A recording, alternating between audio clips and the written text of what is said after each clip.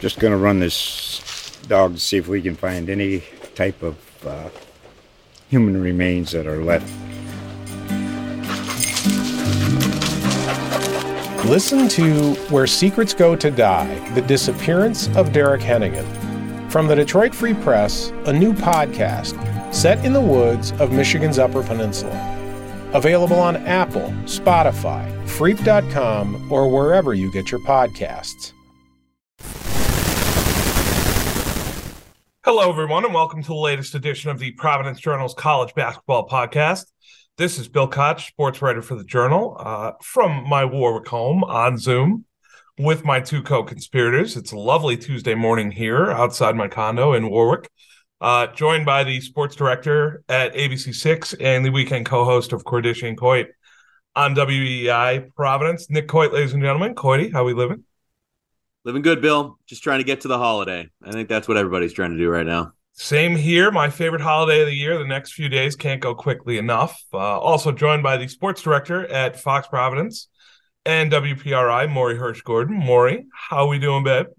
Man, I think this is the best sports week on the whole calendar. You've got Feast Week. We've got the World Cup now. We've got Thanksgiving football. We'll all be busy Thursday morning with high school football. Some listeners on this podcast might think next week is with URI and PC to cap the week. But, man, with the World Cup edition here in late November, it doesn't really get much better than this. There's not like a single window of time where there isn't some marquee matchup in some sport going on. Sadly, if you want to find upside in a dictatorship and corruption, you could have the World Cup in November for the first time, which is exactly what we have. It coincides with Feast Week on ESPN. We are coming off, several weekend tournaments, and now we're in the midst of the Maui Invitational, which is one of the best. Later in the week, we'll have the battle for Atlantis, which is another star-studded field. We also have the Phil Knight tournament, don't we, coming up later this week, which is the Nike-sponsored event, featuring several heavyweight college programs. Including national runner-up North Carolina. So we've got really good college basketball time slots coming up here. We had a bit of a showcase locally over the weekend at Mohegan Sun, the Hall of Fame tip-off tournament. Providence was in that one, and it was an empty weekend for the Friars. Dropped a pair of games against Miami on Saturday and then against St. Louis on Sunday. Guys, I know you checked in on both of those games. I want to just, Coit, start with you. Maybe any overarching themes that you saw out of two losses from the Friars there to the Hurricanes and Billikens? Yeah, I think they're still searching for things. They're still searching for lineups, I think, that, can consistently play well together. I think that was evident in the fact that, Ed Cooley was trying to make, certain decisions on certain guys and trying to get, less guys on the floor, particularly, obviously, Allen Breed in that second game, not getting the minutes. And so I think there's some searching going on there still. It's obvious that they have, a lot of talent, but until they, find some combinations that work well together and until the defense comes along, the way that, an Ed Cooley team typically, can defend, you're going to have days like you did with the St. Louis loss where, you're up 13 points in the second half. You can say everything you want about the officiating late in the game. You had a 13-point lead in the second half against a team that you should beat if you have that kind of lead in the second half. So there's some growing pains going on. There's some searching. And this is something we said, guys, like, be patient. This is not last year's team. It's not last year's team. It's not going. They could get to that potential of something like that, but it's going to take a lot of time because these are new players. These are new faces, and they're all trying to come together here. Yeah. Yeah, two really tough losses on a number of aspects. I think the talent's there. We can agree on that, especially with Bryce Hopkins. I think you found a guy who we all knew could do this, but he really had to go out and prove it on the court. He comes out and his first 5 games, he's been in double figures, but the first 3 were against some weaker competition. What would it be like when you go to a tournament, you have a national audience, you're playing against a team who was in the Elite Eight last year, a team who should be in the NCAA tournament this year in St. Louis, and Bryce Hopkins was efficient, was strong, and popped. at times and showed you why he was, a big star recruit coming out of high school and began his career at Kentucky. Not only is he scoring and he's scoring efficiently, he's rebounding the basketball. He's at 8.5 rebounds. He grabs 9 in the second game, 8 in the first. So turnovers might be the only thing that I'd criticize on Hopkins' part right now. But I can barely get reception. You need but a better coming network. out right now, Tis the season to switch. I would definitely say that PC found their go-to scorer. That's the autoplay there on ESPN. No dogs this week, so we got to have some type of distraction here. I hate the autoplay on ESPN. Oh, it kills me in the office all the time. I'll have the speakers up, and all of a sudden you'll hear, Limu, Emu, and Doug, and it'll just blast through my office. I Yahoo does it at times. Baseball Reference does it at times. I'm like, come on, guys, I don't want this. Like, stop. I'm that weirdo on the train to Grand Central or wherever. I'm just like, sorry, everyone. Yeah, that's the autoplay, and I don't know how to shut it off. That was Bryce Hopkins' game log up on ESPN.com. There you go. It would have had a lot more to say if it was Bryce Hopkins' game log because, as you mentioned, he was very active over 2 games. I watched Miami. In that game, he's playing point forward in the second half, essentially. They had the ball in his hands a lot. The 6 turnovers are a result of that. You have big guys handling the ball. They're not all going to be Lamar Odom. It's a very big ask for him in his 4th game at Providence to try to run the offense. But they had reached the point against the Hurricanes where they needed something. The 2 areas where they really got hurt, they're minus 12 points off turnovers, minus 12 second chance points against Miami. Those were 2 killer areas in the box score in that game. They did not clean up the defensive glass, and they did not take good enough care of the ball to beat Miami. The second game against St. Louis, that's a game they should have won. You're up 13 early in the second half, 15 minutes to go. You go 8 for 24 from the field from there. I understand that there would be a lot of focus on the block charge call on Yuri Collins at the end of the game. I get that. Ed Cooley was not happy about that, and I understand it. And I get why fans would gravitate to that. But that game was lost well before there and should not have been. And I look at that game and I think back to the game the day before. They lost the lead in the first half when Ed tried to go to the bench a little bit, and tried to get his second unit some run. I look at the second half against St. Louis. He had 3 players play all 20 minutes. Jared Bynum, Devin Carter, and Bryce Hopkins. You could say that's the circle of trust right now. Ed Croswell played 14 minutes. Big guys aren't going to play all 40. Clifton Moore spelled him for 6. You had Noah Locke and Corey Floyd cover the other 20. And what happens? You get into the last 8 minutes, the last 4 minutes. You're playing the second game in 2 days against a team that could be in the NCAA tournament. You get tired. You run out of gas. Where do the legs hurt the most on the offensive end? Providence couldn't make a shot going down the stretch. So I think we saw really early on Ed realizing he wanted to get a split. He had a certain idea going into that game on Sunday to keep it tight. As Coit mentioned, he did not play Alan Breed, which for me, Alan Breed's had 2 years and a little more to carve out a certain role on this team. If it was obvious to Ed Cooley that Alan Breed should be playing 20 minutes a game, he would be. Same thing with, any of the other guys off the bench. I know people want to see a lot more of Jaden Pierre. I understand that. He's a freshman. It's tantalizing. If Jaden Pierre plays at the same time with Jared Bynum, you are really small at the defensive end, and you have a freshman out there learning on the job against 2 NCAA teams. Small sample against Miami and against St. Louis. You liked it. How would it look over 20 minutes, 25 minutes? I'm going to trust that Ed has a better idea of how it would look over 20, 25 minutes than I do. So I think, yes, he's frustrated with the call, but I also think he's frustrated with the fact that they let one get away and he knows it. That would have been a nice resume win early. You figure St. Louis would be good in the A10, contending for league title there. And obviously Providence doesn't have many more chances in the non-conference. The schedule isn't that great. You play at TCU, which is a resume game. URI struggling. That'd still be a nice road win. We know it's going to be a difficult game. But other than those 2, you don't really have much in terms of trying to build some credit here before the Big East starts.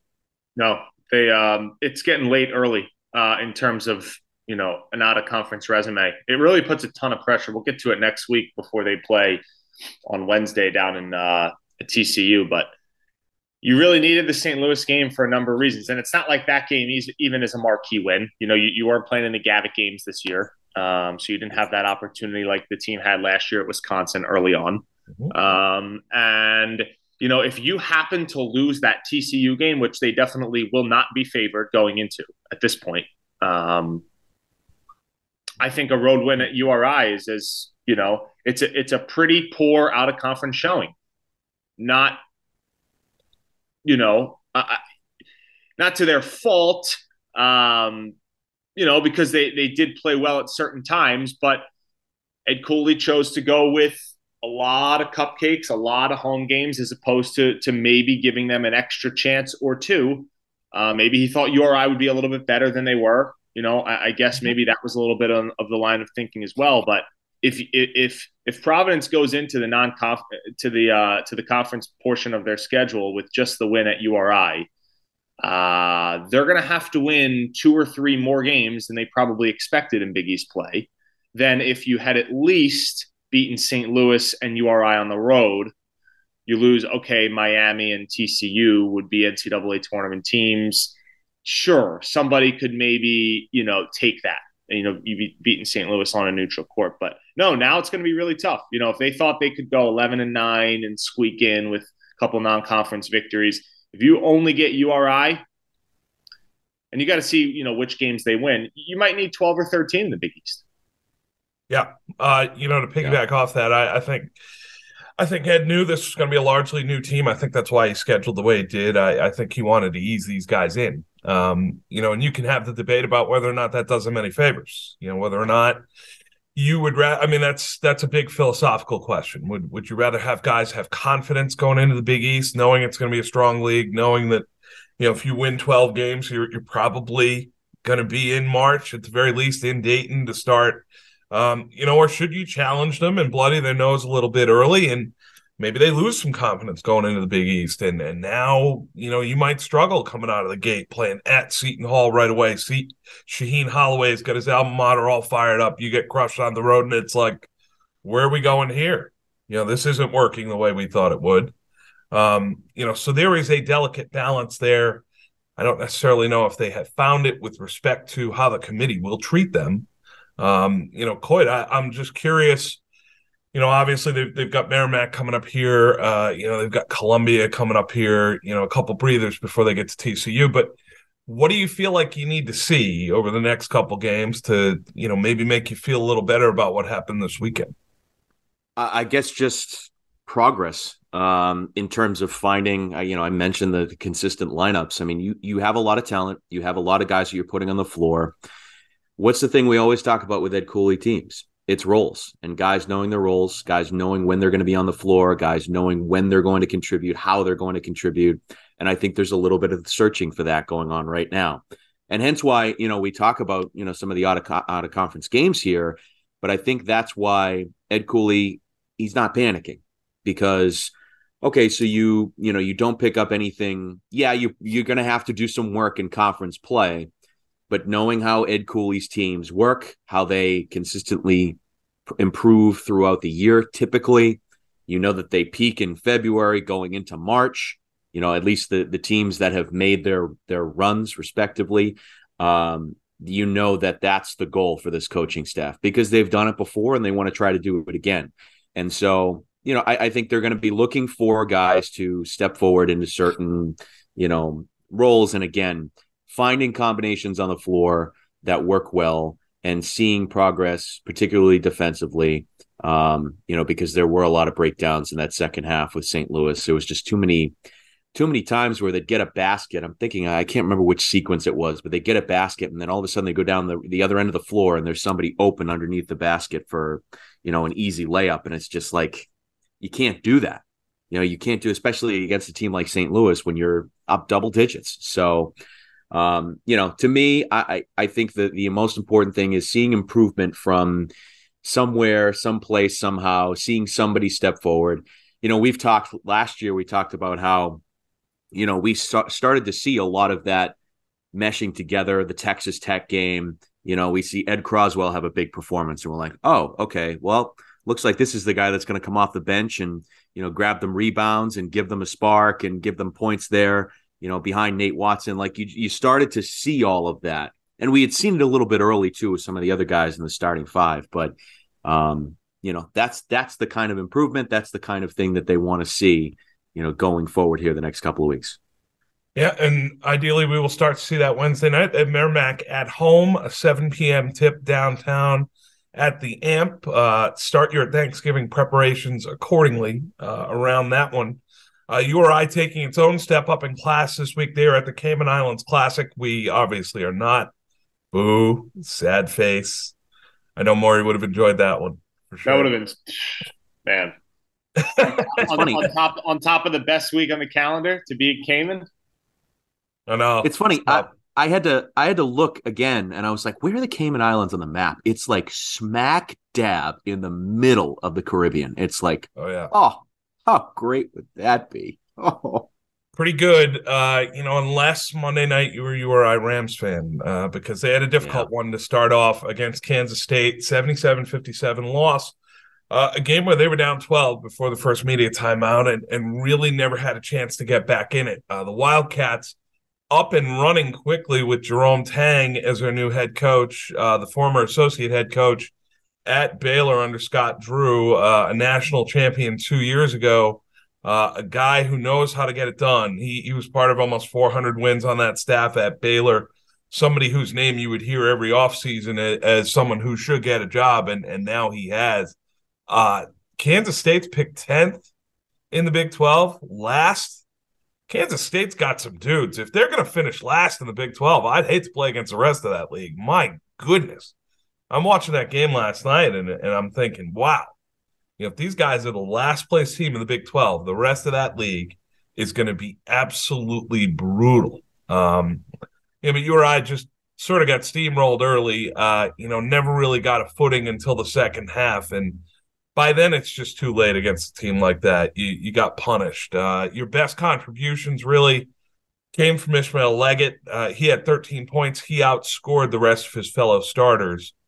Brandon Weston had 10 and 10 off the bench, his first career double-double. That was encouraging to see him mix it up inside. And then Breon Freeman returned from one-game absence, coach's decision. He had 11 points all in the second half. Finally started to generate some semblance of offensive rhythm at one point there, but too little, too late. The Rams will play Tulane on Tuesday at 5:00 in a consolation game, and then play either Illinois State or Western Kentucky on Wednesday before they come home. Guys, this just looked like one rebuild much further along than another. Rhodey just got jumped there in the first 4 minutes and really didn't have a chance. Yeah, no, the kind of talent that you can recruit at Kansas State when you're rebuilding, as opposed to URI. I think that was obvious. A guy like Tomlin and his athletic skill set, the way that guy can jump around. I mean, he had a dunk in the first half that was like, oh, okay, all right. You're right. It's a different kind of rebuild. It's a different kind of talent that you can bring in there. But yeah, Bill, it was obvious from the start that they were overwhelmed with what Kansas State was putting out there. But I take some of the positives out of it. The fact that Freeman, scored 11 points in the second half, it's a good thing for you going forward. If you're going to have success, if you're going to have any kind of success this year, that's a young man that, Archie Miller has said they need to have right. And so it appears, the coach's decision to sit him, he comes out, took him a little while, but I think he's once he got going, and that's a good thing. Having Weston have a double-double like that, you need contributions from a guy like that. I've always been a fan of Ishmael Leggett, and, I think you need guys like that, been around your program. They've seen it all here so far, going from one coaching staff to the other. So, I'm interested to see in the next couple of days. The Kansas State game was nothing that I didn't expect to see. I mean, like I said, the kind of talent that you can bring in at a program like that, as opposed to URI as they're building up here. And I think that's a conscious thing too. It's not like URI brought in a bunch of grad transfers and said like, oh boy, this is troubling. There's like a lot of guys with experience and they're not playing well. They're young guys on this roster. And, I think you need that if you're going to build it the way that Archie Miller wants to build it up here the next couple of years. Yeah, if you heard Archie Miller before the season opener and said it was going to be a really tough test against Quinnipiac, you needed to expect a lambasting against Kansas State. So just not even close in competition from the first couple teams they played now to Kansas State. Archie did say before they left for the Caymans that, the only goal going in is to play one game. You try to win the first game. You worry about the next two later. I think he started to worry about the next two, there in the first half because he plays 10 guys, 10 plus minutes. That's not the type of coach that he normally is. He usually has somewhat of a set rotation, somewhat of a good idea, but he saw once that game got out of hand, it would serve as good experience for a lot of guys to go play a Power 5 team. And again, continue to see what type of lineups and formations work within his roster. So I think he then sort of opened it up and played guys, a little bit longer than he probably had expected if they were in the game later. So he uses that as a chance to get everybody some playing time, see some better competition. Now it'll be interesting to see what he does Tuesday and Wednesday, assuming they're in the ball game close and late. Does the Bryant Freeman, stretch in the second half earn him a little bit more trust? Does he play a little bit more, down the stretch in a game 2 or game 3? And they're still going to have tough opponents. It's definitely a drop off from Kansas State to then Tulane and then either Western Kentucky or Illinois State. But, when you are a top 4 or 5 team in the A10 and you're expecting to be in the NCAA tournament, whether it be at large or compete for a conference championship, a team like Tulane, a team like Western Kentucky, Illinois State, those are all sort of in that same realm. So these are teams that you aspire to be in similar level conferences, maybe a little bit higher, a little bit lower, that you can play with game in and game out. So it'll be interesting to see what they bounce back with, and can they compete against these teams here that they should be on their level, whether it's not this year or a couple of years down the line. Yeah, to that point, I don't necessarily know if Archie Miller knows yet who his best 5 are, in terms of how they play together. I think we got a little bit of a preview of his crunch time lineup against Stony Brook. URI's first win last week against the Seawolves. That was a game that they played without Bryant Freeman, coach's decision. They wanted him to get a mental refresh after a real struggle in his first 2. To Morey's point, we saw 4 guys play 30 minutes in that game. Sebastian Thomas played 38, Leggett played 36, Abdu Sam 35, Malik Martin 30. Lewis Hutchinson, the freshman, had a breakout night in that one. He played 25 and was on the floor in the second half. In my mind, though, my main takeaway from the Stony Brook game, and congratulations to Archie on his first win, I thought he hit a 3-run homer in the game. Not only did he bench his best player for coach's decision and communicate that very clearly to us and to his team that it was not some phony back injury or, some phony hamstring injury. It was, no, we're going to reset this guy. He's really struggled. We want him to take a step back. Not only did he communicate that very clearly and make a very tough decision there, his replacement, Sebastian Thomas, played very well in the game. 13 points, 10 assists, his first career double-double. And you got to win on top of it. So Archie, maybe I should give him more. Archie hit a grand slam on that one, in my mind. I thought that was a fantastic bit of coaching by him. A really good sort of program general type, early statement in what is a rebuild, a reset of the culture in Kingston. I thought it really showed that, he has a pretty good handle on these guys, on their pulse, on what they may or may not accept. I took that as really encouraging. I think that's a great point. With Freeman, PR wise, like, look, he's a basketball coach, and PR is secondary to coaching, players. But the fact that he put out the messaging that he did, it was clear. It wasn't, you're not going around some phony something. He didn't get the Foxborough flu. He didn't say, look at the injury report. Like it was straight fight joke, but like it was straightforward. And, if it works out here going forward, the kid comes in against Kansas State in the second half as 11 points. If it works out here going forward and Freeman goes on an upward trajectory, it's going to look even better as you're going forward here. And it's just, as for a guy that has been very, very buttoned up so far in Archie Miller, to be that straightforward, clear cut in that sort of messaging. I give him a lot of credit for that, because some coaches in some other places wouldn't be like that. It would be like, well, it was my decision and that's that. It was very clear. Sorry, I'm doing Belichick again. I was going to say, whoever do you mean, Coit? Whoever do you mean? Yeah, no, who's the quarterback, Bill? Just taking it day by day. Right. The decision to bench Freeman was the best for the team. Yeah, that's what we would get. You're right. Totally. That's what we would get. We played the players who were available. Yeah. We played the players who gave us the best chance to win, right? All that stuff. I mean, you guys hear it a lot more than I do. Here, let me blow a snot rocket or two at you. Morey, you have any thoughts on that?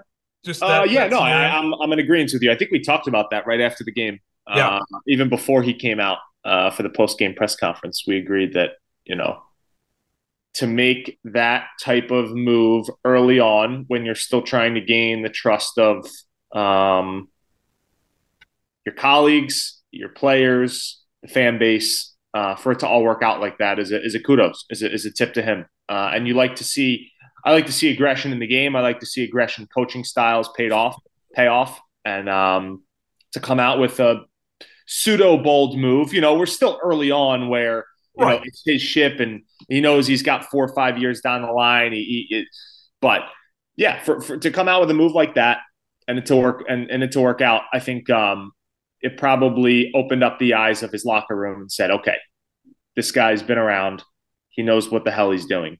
They should have known that before. But if they didn't, then this move pays off. It's an early marker, hopefully along the road to something better for these guys. As we said, they will play Tulane Tuesday, 5:00. I think that's Flow Sports. Again. Yeah. Mm-hmm. Flow Sports, very expensive. I had the Varsity Network on last night with Stone Freeman and Chris Tisano on the call. They were excellent courtside from the Gamins.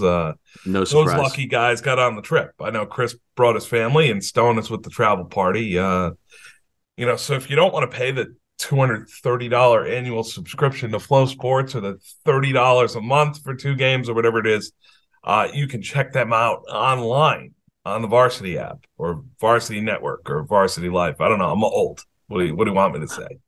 Technologically, I have no idea. Another team in that part of the world, or a little closer to it than we are, certainly Bryant has wrapped up their 3-game Florida swing. And the Bulldogs went 2-1. And honestly, yes, you'd like to win all 3, but I think winning 2 out of 3 is a decent start, especially since you lost the first one to Florida Atlantic, 85-74. You come back and win the next 2. Florida International, 91-85. And then Detroit, 98-88, Monday afternoon tip. You would assume that Bryant was home, probably late Monday night. You saw all 5 starters in double figures in that one. Doug Eddert had a breakout game, 23 points, 7 for 12 from 3. That's how he was billed as a shooter. Antoine Walker with 13 and 10, a double-double. We know from his time at URI that he is an athlete who can change the game in the paint if given the minutes to do so. Looks like he is embracing his role on this team. And Bryant sitting here at 4-1. Obviously a much better start than last season, where they had some bumps. Obviously had Peter Kiss out at one point, suspended. Really had some tough road games, whether it was Cincinnati or Houston.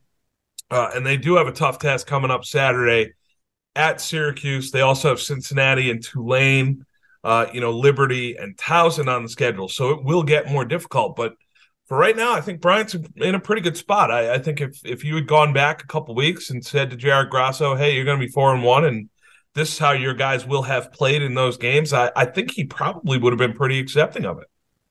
Yeah, they've come out really well.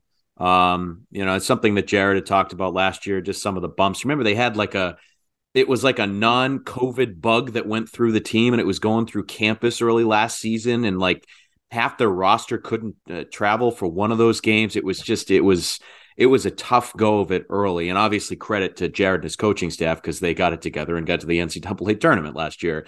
But this is the kind of start I'm sure that they wanted to get off to, and going on this Florida trip, I think, has been really beneficial in terms of seeing growth very quickly from certain guys. You mentioned Antoine Walker. As great as Doug Eddert's, shooting performance was, which when you have a night where he's hitting 7 threes, Bryant's going to be really tough to beat. Yeah. But I think Antoine was really key in that late in that Detroit Mercy game. The fact that he's putting up a double-double, and, there may be nights where he quietly does that, but if he's doing that, that's a great thing for your team because you're right, Bill. They brought him in for a reason, and he's doing the things that they envisioned, monster on the glass, and he'll get his points, but that's what they really need him to do is grab rebounds, and the fact that he was doing that late, he had a key putback, I think, that put them up 5 with 3 minutes to go. That's really great to see from him. And I think the obvious thing too, the Charles Pride at some point is going to have a Charles Pride game or 2 or 3 or whenever here. You just know how good he is. And then the other thing too that jumps out to me is just the athleticism that Earl Timberlake has. That is something that Bryant, as they are still a young Division I program, right? Earl Timberlake's kind of upside and athleticism is not something that Bryant University is going to get very often. No. And it's really impressive at certain times. You're like, whoa, he really pops. And so to have him on this team, yeah, Bryant, I think early on is coming together probably better than the other 3 teams, I think, in the state. I think they're defining what they are really early and finding an identity. Yeah, they are. Antoine Walker is a complete microwave. He was that way at URI, his final season there, his final 2 seasons. I mean, the guy just is probably one of the smartest players in terms of the four teams in the state. He just knows where to get the ball. He knows where to finish. He finishes at a great rate. He puts up, even his numbers just in Florida here. 18 points in 18 minutes against FIU, 13 and 20, 13 and 25. He knows the soft spots on the floor. He knows where to get to, and he finishes. A couple other things with me is you lose game 1 from a bigger picture. You lose game 1, then you're down at half to FIU, who's a bottom tier Conference USA squad, and then to have the grit and the toughness. I know Jared mentioned it post game when I was listening back. That really shows me more than any win could. Because of the way they had to go out and get that result. They went on the road after being on the road for 4 days. You've played 3 halves of basketball, and to come back, that shows me that, they've got the leadership, they've got the type of mentality, they've got the experience all on that roster, which is all that we expected beginning of the season. But then to see it actually happen in November on the road against teams from better conferences was definitely eye-opening and surprising and impressive.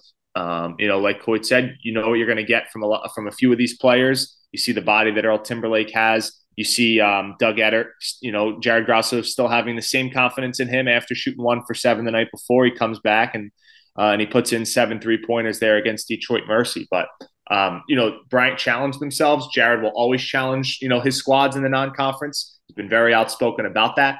And Florida Atlantic was picked 5th in Conference USA, 1 point right behind 4th. So, and they're behind 3 really good teams in UAB, Western Kentucky, and I believe North Texas. So, right, those are 3 great games that I think will help Bryant out a lot. And now they're going to have a ton of confidence going into Syracuse, a place that they thrived a couple of years ago and nearly pulled out a win. We'll be gentle on the Cuse, Morey. That's all right. We stink. Hey, no, that's all right. He's a Hall of Fame coach. Jared's a nobody. All that stuff. I had the Cuse on late Monday night. life and death with Richmond in that one, rebuilding Richmond. Tyler Burton was basically the only guy I recognized from last year. And I thought, oh, my goodness, don't do this, Syracuse. Really, just please don't do this. I was thinking of you, Morey. I was. Oh, there's no better feeling than when your head coach says you're an NCAA tournament team and you struggle with a bottom-tier A-10 squad on a neutral court. I think, though, going back to your analysis, Brian, I think what you hit on there overall is culture. And it's a word that we throw around a lot and coaches throw around a lot. And, you say good programs have it and struggling programs don't. Bryant's culture, I think, all the stuff that you mentioned there, I think if you encapsulate it in one word, that's who they are. And I don't think Jared cares if you like him or if you don't, or if you like his team or if you don't. They're going to be who they are. They're going to be authentic to themselves. And at times that's going to serve them really well when you get to, competitive places in the season or in a given game. I look at Detroit, guys, and I see the top end of Bryant's offensive range in that game. 25 assists, 9 turnovers. Yeah. They averaged 1.48 points per possession. That is ridiculous. Yeah. Now, you're not going to lose too many games doing that, especially not at the pace they play. Detroit actually got the game slowed down, and Bryant just slaughtered them in the half court. I mean, really, very, very surprising. Not necessarily surprising, but, just really impactful to read that box score and see that at the end. It was very impressive. Yeah, and I think you just said it. Like, Jared's teams, either you like them or you don't. They're going to be who they are. Hence why I was just making the joke about the press conference from a couple of years ago after the Syracuse game, the near win for Bryant. I think that was a prime example of it a couple of years ago. And we're going to see that matchup again here with Boeheim coming up. And I think it'll be interesting again, especially if Bryant's going to be as efficient as it was a couple of years ago going to the Carrier Dome. Yeah, and Charles Pride going back home is going to want to have a game. Yeah, certainly is. That's a good side, like going into that game for sure. Yeah, Charles Pride, suburban Syracuse native, no doubt. Guy who didn't get a lot of recruiting attention coming out of there, and he's proven a lot of people wrong at this point. Yeah, folks, Morey's going to dip out. He's got a personal engagement here. Morey, publicly on the pod, like to wish you and yours a happy Thanksgiving. Give us a favorite dish from Thanksgiving. A favorite dish. Ooh, yes. I love corn pudding. That's a staple at my fiance's house. If we go back to my upbringing, I loved a Jell-O mold. So it's pineapples, strawberry, cranberry mold that served cold, sort of in lieu of cranberry sauce. I'm not a huge cranberry sauce fan. So this instead was a little bit more sugary, probably more childish for sure. But Jell-O mold, whether it's on toast the day after with your turkey sandwich, whether it's as a side with your stuffing and turkey and mashed potatoes, two of the best sides. I'm a big sides guy. You can get turkey all year long. You can get ham all year long. This holiday is all about the sides. And I know you guys still have some hoops to talk about, and you might get into this after, but we will. Load up your plate with more sides than protein, because that's what this holiday is all about. I love it. Nice. I think that's a really good take. Morey, we will see you shortly. Yep. See you, bud. Coity, we will soldier on to the Brown Bears. I know you and I, and actually Morey was there as well the other night at the Pizzatola Center, where Brown got their first win of the season. And it was a needed breakthrough for Mike Martin and his crew. Stony Brook, you hear about those guys a lot on this pod because they do make the Rhode Island circuit this year. Brown was a winner in this one, 64-53, a bit of a grinder to be sure, but saw some of the young pieces from Brown really assert themselves in this game. Nana Wusanane had a nice night, 16 points, 9 rebounds, 5 assists. Tamanang Cho is sitting behind us on Media Row, says Nana is Tamanang 2.0. I said, that's high praise, T. I said, really? You're going to put that on him right now? And he said, Bill, I think this kid is really special. He said, I think he can be really good. And coming from one of the best players in recent Brown history, that is high praise indeed. Kalu Anya, another guy who flashed 11 points, 10 rebounds, his first career double-double in his fourth college game. An undersized forward, but great wingspan, athletic, a quick leaper. I know at times in the second half, he had a couple putbacks where it wasn't his first jump. It was his second jump on the offensive glass where I said, wow, that happened fast. He's down on the floor and back up before the rest of the guys in the paint had an idea what was going on. And then you get a good second half from Keno Lilly. He's obviously the guy who you're going to need to carry this team a bit. He had 19 points. That was a team high in this one. But good for Brown to get off the schneid. I know they struggled early. They were competitive against Colgate in the second half. They were competitive against Loyola Maryland, despite a boatload of turnovers and missed free throws. And they finally get rewarded against Stony Brook. Yeah, a great competition that they saw early on, Bill. So I think they're going to be battle tested as we go forward here. There's no shortage of tough spots that they've seen so far with Vermont, Colgate. But it was to see them, nice to see them get rewarded.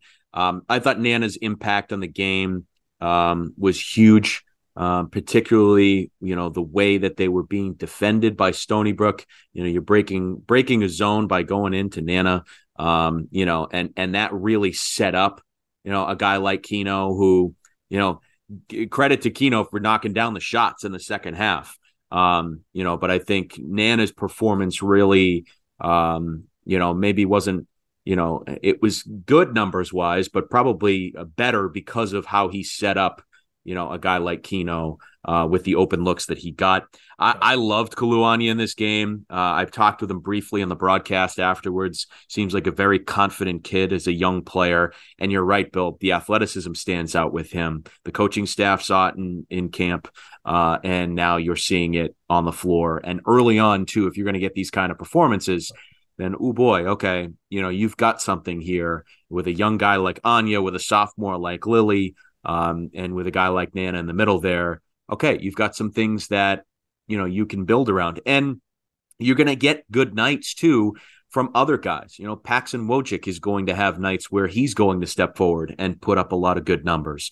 Dan Friday, they didn't have him for this game, and he's a guy that's tough, physical guard. He's going to bring you something different. So, I think Mike likes this team a lot, and you can see why. There's a lot of good traits to a lot of these players, and on nights where it really comes together, like it did against Stony Brook, you're going to be happy with the kind of wins and kind of performance that you get. And Mike had a big smile on his face afterwards, and I don't blame him because his team played really well. He did, and I think Mike's been around a long time. I think he understands, that teams, even when they play well and, coaches can say, you guys played well, you did this well, you did that well, you need the validation of a win. That's what these kids want. Yeah. That resonates most with them. The fact that we won on the scoreboard, they lost on the scoreboard. I don't want to hear that my turnovers were great or, that I had 8 assists or, I had 10 rebounds or whatever else. Did we win or did we lose? That's what we do in college sports. It's a lot easier to play bad personally when your team wins. You can still go back to the dorm and say, well, I had a tough night, but we got it done. I'll be better next time. And that can get difficult, especially with a young group like Mike has. It would be easy to get frustrated and say, as a player, not Mike, but as a player, it'd be easy to get frustrated and say, man, this just is not working. What do we need to do here? That has not happened at Brown, which is a good thing to see. You mentioned Anya, Worcester native, but played at IMG Academy. There's some good competition there, obviously. I think about Trayvon Duval, Duke guard, who came out of IMG Academy, who was a big prospect, obviously. There's a list of guys who have come out of IMG. Nicola Kelly, actually, former URI forward, took a post-grad year at IMG. That is a sports factory, for guys. Former Hendricken quarterback David Lynch is there right now, looking to play college football. Took a post-grad year at IMG. I think Chris Wanke is in charge of their quarterbacks there. Former Florida State and Carolina Panthers. Yeah, I think so. Old man Winky, huh? Old man Winky was played minor league baseball and then went back to the Seminoles when he was about 25, 26, right? He was an old guy. He was an old guy. Yeah. I had my fraternity weekend last weekend, and it was nice to be back in Boston with the boys for a reunion. I did get a taste hanging around some of the undergrads of what it would be like to be the creepy old guy in college, and it was interesting, to say the least. It was interesting. I don't know if I could live that life anymore, and I don't know whether I should feel good about that or feel a little sad. I'll be honest. I probably feel a little more sad than good about it. You're all grown up, Billy. I know it's a shame. It's a shame. And, Mike Martin, I'm sure, will be thrilled when this group feels old like me, because that means they'll be winning a lot more. There is a lot more growth and development to come from these guys over the course of this year and the next couple. We look at Brown and we have a 3-game homestand coming up. Stony Brook was the first of those 3. You have UMass Lowell on Wednesday night. That's a 7:00 tip.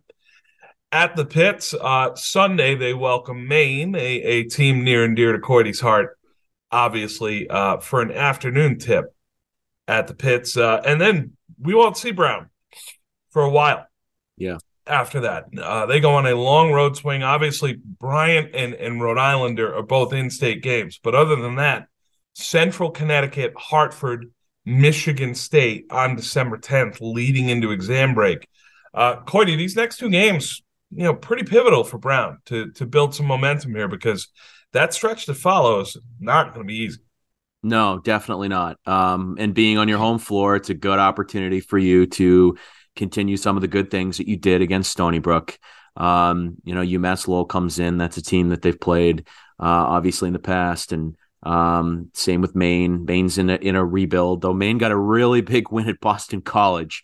So, good for that program up there. We've talked about that men's program before and just how difficult it is to recruit and get that thing going. So, obviously they'll be hungry and looking for, a win on the road. But Brown, I think, yeah, you're right. I think it's key that you hold serve here on home court, play well, continue some of the good things that you did against Stony Brook, and you'll feel good going into that really difficult stretch. The Brown Bryant game, I think, is going to be fascinating to me, and I love that we're looking on the calendar and it's not just PCURI on the 3rd, but the night before it's Brown at Bryant on the 2nd, and I think that's going to be a really intriguing matchup. We've seen how good Bryant has been so far, the identity that they've carved out, as we discussed.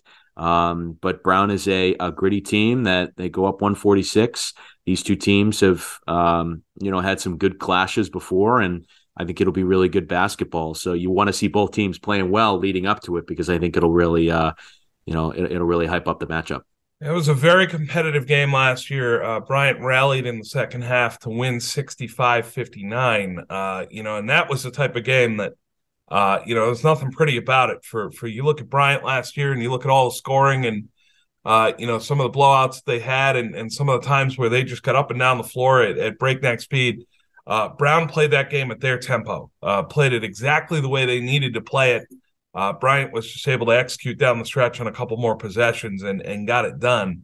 Because quite frankly, Bryant was a little better than Brown last year, just a little bit. Just a couple possessions better in key spots. That's how they ended up winning the NEC and going to the NCAA tournament, and it's why Brown, struggled in the Ivy League and lost, so many tight games. It's just those 1 or 2 possessions, those fine margins. And so you're curious if Brown is able to do that to Bryant again, if they're able to get them into the mud and, sort of make them fight half court, possession by possession. That'll be really interesting. But obviously some business to tend to before that, with UMass Lowell coming up, with Maine coming up. Those are 2 games that, certainly they would like to win, and certainly 2 games that you would expect them to win. Coity, on the women's side, we have URI playing against Coppin State on Tuesday night, coming off a week layoff. URI's last game was against Providence, actually, at home. 74-72 win for the Rams. Maya Torre capped a really big night with a bucket in the lane to decide that one late. The Rams are 2-1. The Friars are 3-2. The Brown Bears are 3-2. And Bryant dropped a tight one last night to Loyola Maryland. I almost said Loyola Marymount. Loyola Maryland to go to 2-3. So Coit, the ladies off to a good start. The Friars and the Rams gave us a really good showpiece last week. That was a game that was 50-40 at halftime. The Friars had the lead. They were white hot from the field. 21 for 29 in the first half. And then URI sort of brought them back to earth and gradually walked them down in the second half. You could see, that Tammy Reese culture, even though you have a different team, those women are tough as nails, and they reflect their coach. And that's certainly a game that is going to give them, you would figure, a lot of confidence going forward, that type of win against an in-state rival. Yeah, you took the words right out of my mouth in terms of, a team being a reflection of its coach. And I think we saw that with URI and making the plays that it did on its home floor late to earn that victory. It was a really entertaining game, both ways. And it's great to see, having a performance like Providence was putting out there in the first half. I think, it's really encouraging for the Friars. If they can find stretches where they're going to shoot that well, they're going to be really tough to beat. And some of the names, some of the players there, Janae Crooms is going to, put out her best foot, every night. So it was great competition though. And for URI to get a win like that, I think that's a nice notch on their belt, good notch on their resume. And, particularly, the way that Torrey played late in that game, I think that was, you've seen Lassiter, I think, step forward as well. She's been pretty good so far. And they didn't, correct me if I'm wrong, they didn't have Magassa on the floor again, correct?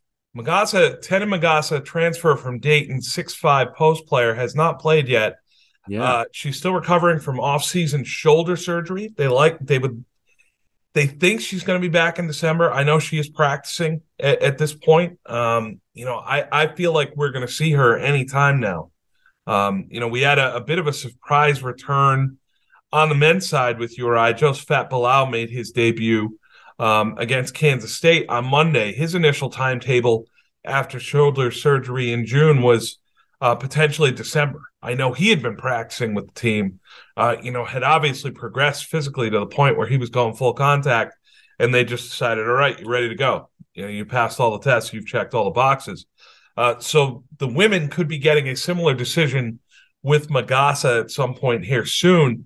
I know Providence is waiting for Kylie Shepard to come back. She hasn't played the last 4 games with an ankle injury that she suffered in the opener. And, obviously Providence not necessarily having an NCAA non-conference slate, not really it's good for them to get experience, but it's not really, they didn't schedule like a postseason team. They're looking at the Big East and what they can do there. And they're exercising some caution because Shepard's obviously a key member of that talented sophomore class that they have. And you would think that if they had her extra hands and her extra shooting in the second half against URI when they cooled off, that might have been a different outcome. A word on Crooms, Coit, who, I thought watching the URI game, she played 35 minutes. She has gotten so much better in terms of the control she had of the game. The fact that she's pretty much put the 3-point shot in her back pocket and has decided, I'm going to play in the mid-range and get to the rim because I generally am bigger and stronger than the people who are going to guard me. She was 11 for 16 from the field. She had 5 assists and only 2 turnovers. I thought if they get that Janae Crooms every night, they have one of the best players in the Big East. I thought she was terrific in that game against URI. She's a terrific player. I love her game. I said this early on in one of our other podcasts here. I just think she's tough. She's gritty. She's the kind of player, like if I'm starting a team, I'm like, I want her on my team because I just know she's going to do, a lot to help me try to win a game. And so, yeah, I'm not surprised to see her stuff the stat sheet, the way that she has, but yeah, it's just the toughness, the grit that you see from somebody like that. It's really, really impressive. So URI has Coppin State Tuesday night, 6 p.m. tip. You can listen to this pod on the drive down to Kingston if you choose to make it. The women's game's down there. Always a good take, especially if you have young kids. They can run around the Ryan Center a little bit. They have a little more room than they would in a men's game, but the product is pretty good. Then URI heads to Florida this weekend. They're in the UCF tournament, Central Florida hosting 4 teams. URI will play Southeast Missouri State and Samford on Saturday and Sunday. Then they'll come back for 2 tough home games, to lead off. Buffalo and Maine. Those are 2 mid-major contenders going into next week. URI is certainly going to be pushed in those 2 games, and you would think that if they'd like to give themselves a little latitude for March, you win both of those, you're in pretty good shape. Sure. A quick word here on Brown, because I did have a chance to see them play. Yes. A reflection of a team and its coach. I think you're seeing that right now with Monique LeBlanc. And some of the some of the pace, some of the energy that Monique has as a coach. I think you're seeing it on the floor with her teams. We've talked about Bella Mauricio as a key player for them, but really impressed with Kyla Jones. I think she does a lot for that team. She stirs the drink. And I witnessed the victory at home over Sacred Heart. And it was, a good win. Again, a team, it was funny. I saw 2 straight nights where a team was trying to zone up on Brown, and, Brown was able to defeat that. And we saw it again, with the women the night before. The men played Stony Brook. But Kyla Jones, really impressive. They have a freshman too, Grace Arnoley, who I thought really played particularly well. She gets up and down the floor really, really quickly. Great contribution from her in that win too. So, they've got some good young talent on the team. And, it was nice to see them get a victory on their home floor, and they're putting together a good stretch here, Bill. And that's key for a young team that, Monique had said it, and the Ivy League and the preseason poll said it, picked 8th in the league. Like, expectations are what they are, whatever they are, who cares? Just go out there, play well, put together a good year. And I think early on, you're seeing some good signs from the Bears. As we've said previously on the pod, that voting, that placement in the Ivy League gave Monique the chance every night this year to walk in the locker room and say, ladies, they think you're terrible. How do you feel about that? Yeah. You going to do something about that? Here's your chance. You got 40 minutes. Go ahead. Turn it loose on everybody else. The 2 players you hit on, Coit, obviously, Kyla Jones, the Ivy League Player of the Week, as announced on Monday. Grace Arnoley, the Ivy League Freshman of the Week, as announced on Monday. Kyla Jones was really tough on UMass Lowell. She had 29 points in that game. Grace Arnoley had 4 steals in that game, averaged 15 points for the week. And Brown is on a winning streak, 3 in a row after losing their first 2. They welcome Monmouth to the Pizzatola Center on Friday for a 2 p.m. tip.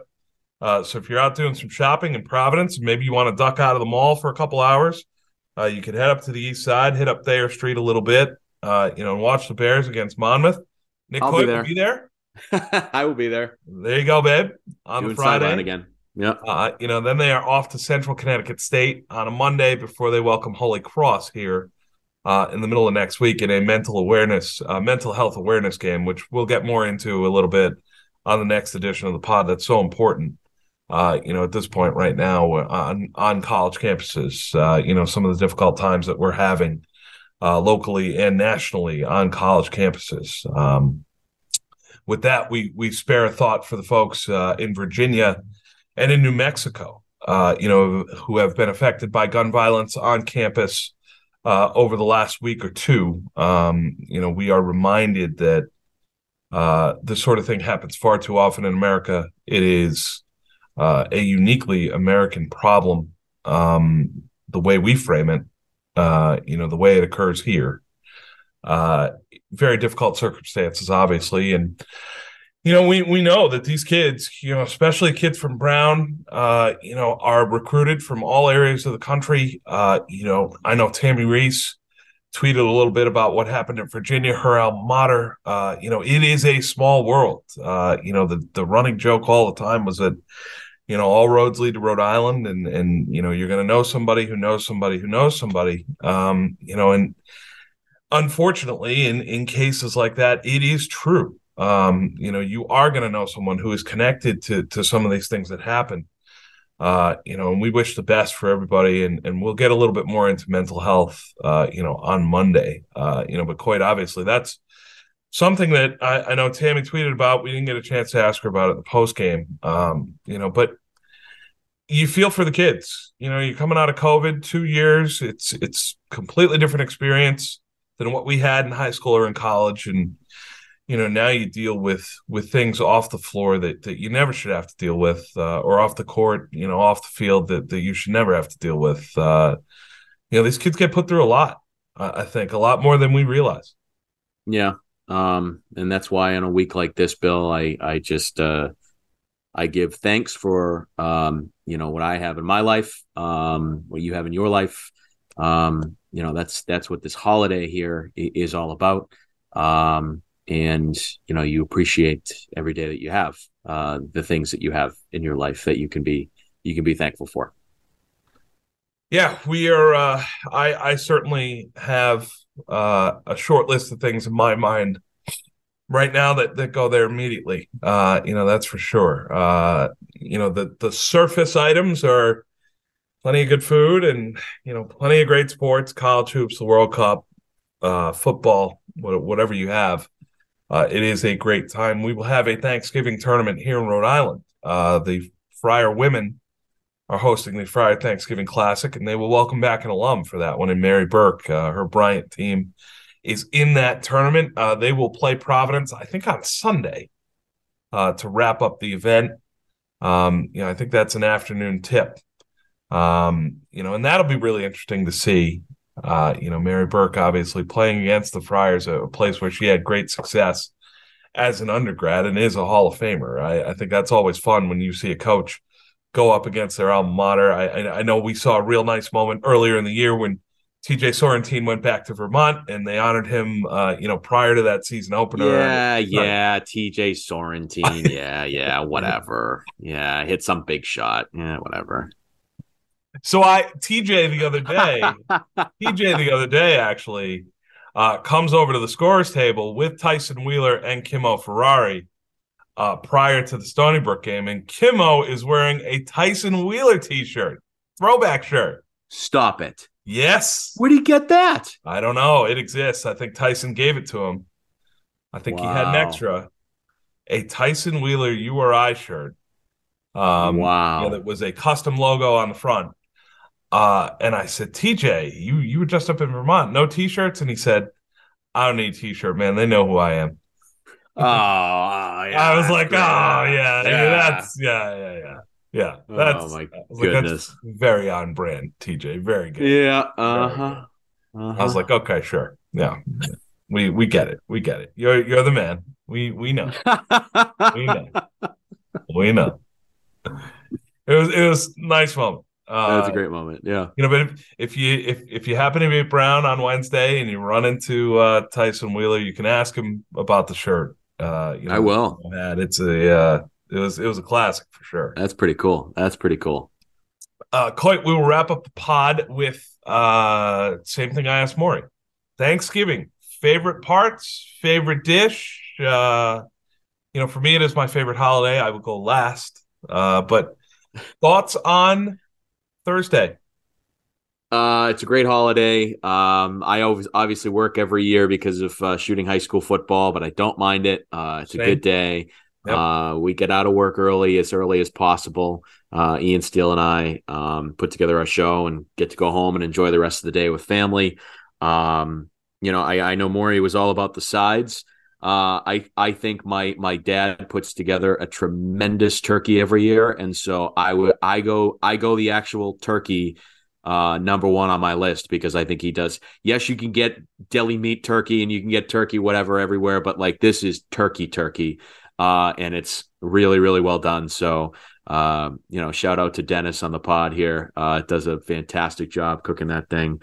Sometimes has to go through emergency measures. There was one year where my parents didn't take the turkey out of the freezer, and they had to put it in the bathtub to thaw it out. And they got it done, Bill. They got it. It was amazing. I wasn't there to see the scene. My sister, I believe, was there to see the scene of them scrambling because we had people coming over for this turkey. So they've got the turkey in the bathtub in warm water, trying to thaw it out, whatever. And they somehow, some way, they got it done, and the turkey was phenomenal, as usual. So I go that turkey number one. The other thing I'll mention too, desserts are obviously a big part of the holiday. And I think of my grandmother Rosalie, who is up above us now. She used to make a phenomenal apple crisp, phenomenal, and I think of her on this holiday too, because she was somebody I was certainly thankful for. You warm it up and put a little ice cream on top and let it melt in. Vanilla ice cream, you got it, man. You got it. Yeah, that's a good one. We don't do apple crisp on Thanksgiving, but do it some other times, and my mom is similar in that way. For me, it is my favorite holiday of the year, by far. I understand people might say, well, what about Christmas or New Year's or St. Patrick's Day? Yes, I like all those, but Thanksgiving for me is the best, simply because I think it is the purest in terms of just spending time with your family. I think Christmas, we get too lost in, the gifts and what I'm going to get and going out shopping and, oh my goodness, Thanksgiving, yes, a lot of preparation goes into that meal. And I don't put that past anyone. I know, my mom has made Thanksgiving dinner since I can remember. And I know she starts on Monday or Tuesday, making the sides, making the desserts. I know it's a tremendous amount of effort for a short period of time. But I think it is the best from the standpoint that you just sit around with family and there's not presents to open. There's not other places to go. There's not worry about gift shopping or wrapping or how much you spend on whoever. It's just a chance to gather and to reconnect. And obviously the jobs that we have, the sporting landscape being what it is fantastic. I will be out at a game Thursday, probably Portsmouth and Middletown football. I think that has some appeal. I'll file a column from that and then head to my parents' house. Favorites for me, stuffing for sure. My mom makes the stuffing with a little bit of spicy sausage. Outstanding, chef's kiss. And then the chocolate cream pie for dessert. You have chocolate cream pie and put a little dab of homemade whipped cream on there. It is fantastic. I don't eat it any other day of the year. It's only that one. Keeps it special. But certainly my favorite holiday of the year and one that I hope is good to everybody else who listens to us. Coity, will I see you in Kingston tonight for the URI women? Yeah, I believe I'm gonna try to hustle down there. Yeah, it's one of us. Ian put together the schedule on Sunday, and I think we had talked about me hustling down there because he's doing Patriots today. So, hoping to get down there. Yeah, which will be good. At the very least, the Friars on Wednesday night. I'm gonna. Oh no, you'll be at Brown. You'll be at the sideline. I will be. Yeah, I got to do. I'm walking outside to do Moses Brown St. Raphael because that's a game that's actually on Brown's campus on the practice fields there. Yeah, they play at the Dennison complex, right? Yep, they play there. Burleson, yep. Burleson, and Burleson. Yes, yeah. I'll double check that. Scott will correct us on that. I'm sorry, you guys donate a lot of money to get your name on that field, and I just mangled it. I apologize. Scott Cordishi, one of our faithful listeners, just tweet at one of us the right name, please, because we're idiots. He'll let us know. I'm an idiot. Please. He'll let us know. That game's out there, and then I'm walking inside to do sideline for Brown, so it should be a fun night. Very good. Coit, I wish you and your family a happy Thanksgiving. Dennis, Jane, Molly, they're wonderful people. Don't tell them I said so. On record. But on record, they all see it. On record. But they are. All of our listeners, we wish you the same. We hope it's a great time with family, a great period of abundance with food and with the sporting landscape. We hope this finds you well. Thank you all for listening. We will be back next week with 2 editions of the pod, our typical Monday, and then the big Brown Bryant URI PC preview later in the week. Thank you all for listening. Happy. Just going to run this dog to see if we can find any type of human remains that are left. Listen to Where Secrets Go to Die, The Disappearance of Derek Hennigan. From the Detroit Free Press, a new podcast set in the woods of Michigan's Upper Peninsula. Available on Apple, Spotify, Freep.com, or wherever you get your podcasts.